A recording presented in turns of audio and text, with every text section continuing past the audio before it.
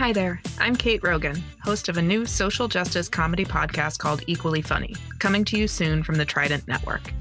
Equally Funny builds on my PhD in women's studies, my work in diversity and inclusion, and my background in comedy.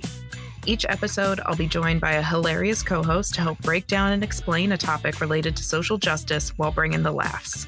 We're covering all the fun stuff, like privilege, what is it, who has it, and how can we insert Captain America into this conversation?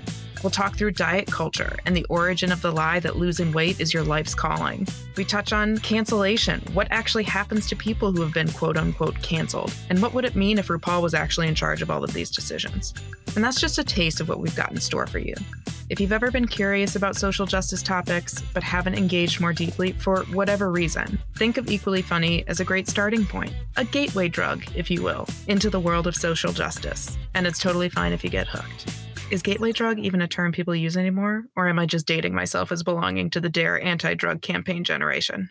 Whatever. I'll look it up later. Anyway, episodes of Equally Funny start coming out in June. Subscribe wherever you get your podcasts. Equally Funny is a part of the Trident Network. To learn more about our videos, live shows, and other podcasts, please visit thetridentnetwork.com.